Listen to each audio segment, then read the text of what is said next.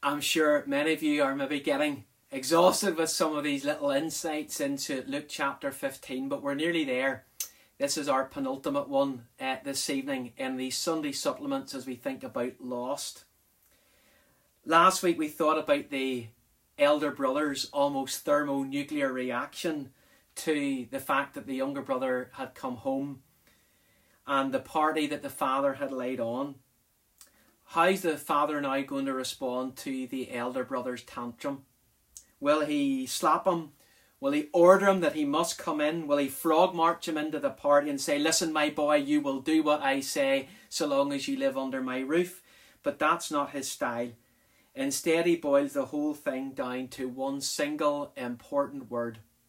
The word son. Son. You could translate it child. If the older brother could only grasp this in Luke 15, this little word would change everything. Son. Look at Luke 15, 31, 32. "My son," the father said, "you are always with me, and everything I have is yours. But we had to celebrate and be glad because this brother of yours was dead and is alive again. He was lost and is found." Do you see the father's heart in all of this? The sinner comes home and he can't help celebrating. Now think of the older brother's heart. The sinner comes home and he can't help seething. He's raging. The difference between the father and the elder son is so striking, isn't it? Most people only notice the difference between the older son and the younger son.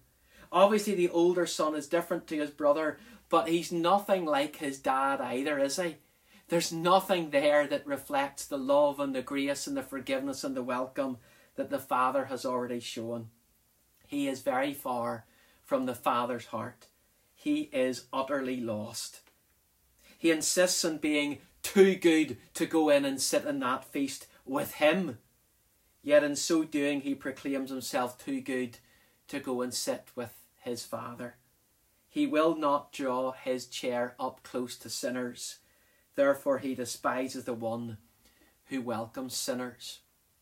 There's so much in this for those of us who've been Christians for years. Do we despise pulling up the chair alongside sinners? Think about that. Ask yourself that question. And how do we welcome those who are so different from us? So the father makes his final plea, and before we hear the response, Jesus ends the story. It's like a cliffhanger. It's like, in A Question of Sport where they play a little clip of the action and then the pause happens and Sue Barker asks the team captains Matt Dawson and Phil Tufnell, "Well, what do you think happens next?"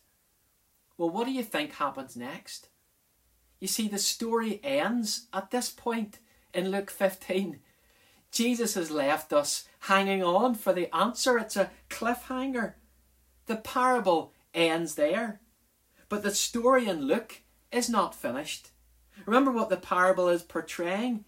The younger son represents the sinners and the tax collectors who we read about in verses 1 and 2, whereas the older son represents the Pharisees and the teachers of the law that Jesus represents to them, who welcomes sinners and eats with them, and they're accusing him in verses 1 and 2.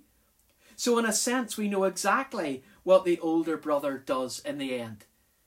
The story is not finished, because we know what the Pharisees did in the rest of Luke's Gospel.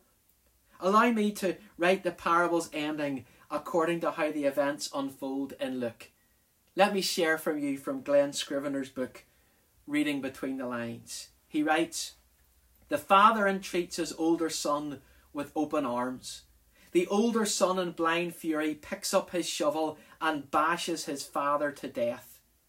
And that's what happens in the gospel. The Pharisees and the teachers of the law hated the grace of Jesus so much they conspired to kill him. That is where the older brother living takes us. It forces us to hate the gracious, forgiving Jesus. And yet it's the death of Jesus that would welcome home older brothers. Think of the cross. There the one who welcomes sinners opened his arms. He didn't just give his best robe, but he was stripped naked. He didn't just associate with sinners, but he became sin for us, 2 Corinthians 5:21. He didn't just sacrifice the fatted calf, he sacrificed himself. He didn't just come out of his house to plead with sinners, he was shut out of heaven as darkness fell on sin. And yet he did it for you. He was stripped so that we might be robed. He was made sin so that we might be made righteous. He was torn apart like bread so that we could share in his feast. And so what is our response? Are we sinners lost in the far country, groaning for freedom? Or are we slaves lost in the field, going for respect? Or are we reconciled children who once were lost, but are now found? Would it not be ashamed? Would it not be a shame if we were those a little bit like the elder brother who were so near to the Father's house, but so far? Let me leave you a poem, again written by Glen Scrivener. Sinners run hard from a heavenly slave driver. Slaves run hard for a heavenly slave driver. But sons run happily towards a heavenly Father. Sinners are strangers to God in the far country. Slaves are strangers to God in their own field. But sons are sinners in the Father's arms. Sinners seek freedom, yet find deeper slavery. Slaves seek righteousness, yet find deeper sin. Sons seek Christ and find both freedom and righteousness.